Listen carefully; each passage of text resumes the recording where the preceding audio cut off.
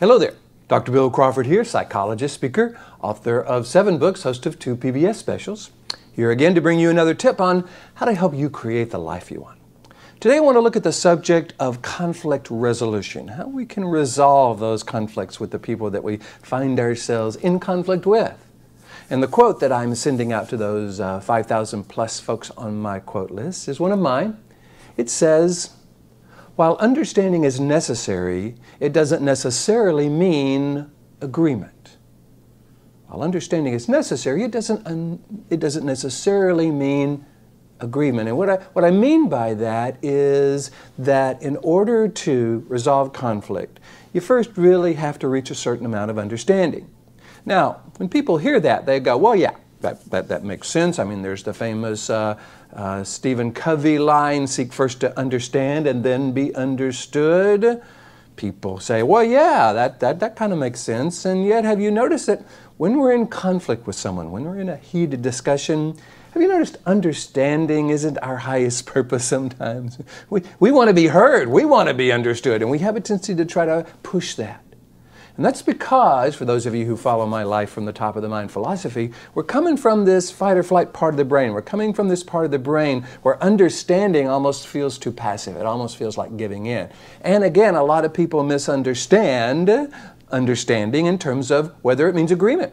Some people say, well, I can't say I understand because I don't agree. And they would think I agree, and here we go, blah, blah, blah, blah, blah, blah.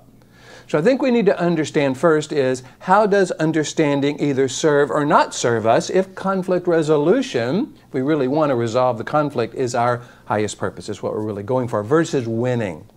You know, I think this whole problem of winning creates a loser. It colors the next time we're in a conflict or in an argument or even in a discussion with that person. You don't want someone walking away from you feeling like they've lost. There's resentment, there's resistance. They become the ambassador of doom, where they go and tell everyone in your family or your organization what a horrible person you are. It's just, I think when somebody loses, everybody loses. So again, let's go for that win-win concept of understanding. And I'm going to suggest that understanding not only paves the way for some sort of resolution, it actually helps us become more influential in the conversation. Because when we can truly understand where someone's coming from, and when we voice that understanding, okay, I can see how you'd see it that way. I can see how that would be important to you. Then all of a sudden now they're more open to what we have to say next, because they don't think they're having to defend the righteousness of their perspective. We don't want them defending the righteousness of their perspective. We want them open to hearing another perspective, combining what's important to them with what's important to us so that we come to some sort of resolution. In order to do that, we need 2 things. Number 1, we need to know what is blocking their ability to hear our perspective. We kind of believe that what we have to say is valuable, and yet they're not hearing it that way. So there's something in the way of that. We need to understand what that is. We don't have to agree with it, but we've got to understand what it is. Once we can understand what is blocking their ability to hear what we have to say, we can go, oh, okay, well, that makes sense. I can see how you'd see it that way. I have some other thoughts about that as well. Would you be willing to hear mine? See, when we've heard and understood theirs, it really puts them in a position to hear and understand ours. They're not going to say no at that point.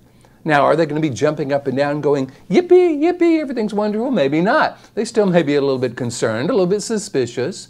But now we understand what is important to them. We've always known what is important to us. Guess who's going to be in the best position to blend these two to what Stephen Covey calls the third alternative? And that's the solution that has what's important to us as well as what's important to them. And I think when we're in this conflict, when we're in this argument, when we're in this kind of fight or flight response, we can't see that third alternative. We just get into that win-lose perspective. We create losers either in ourselves or others. So what I'm going to encourage you to do the next time you're in a heated conversation, the next time you find yourself wanting to resolve an argument versus feed it, I'm going to encourage you to recognize the value of understanding that person's perspective. Work to understand that person's perspective and then verbalize that understanding. Yeah, okay, that makes sense. I can see how you'd see it that way. And, not but. Sometimes we go, yeah, I hear what you're saying, but That won't work. That's just like going up to a member of your family saying, you know, I really love you, but kind of negates anything that comes before it. But if we can say, you know, yeah, okay, I see what you're saying, and, you know, I've got some thoughts about that as well. Would you be willing to hear my perspective? Now, they're coming from the upper 80% of the brain because you've just asked them what's called a neocortex question. A question that's about the future and their willingness to understand once you have demonstrated your understanding for them. Then you come to some sort of agreement that has something in it for both people. Make sense?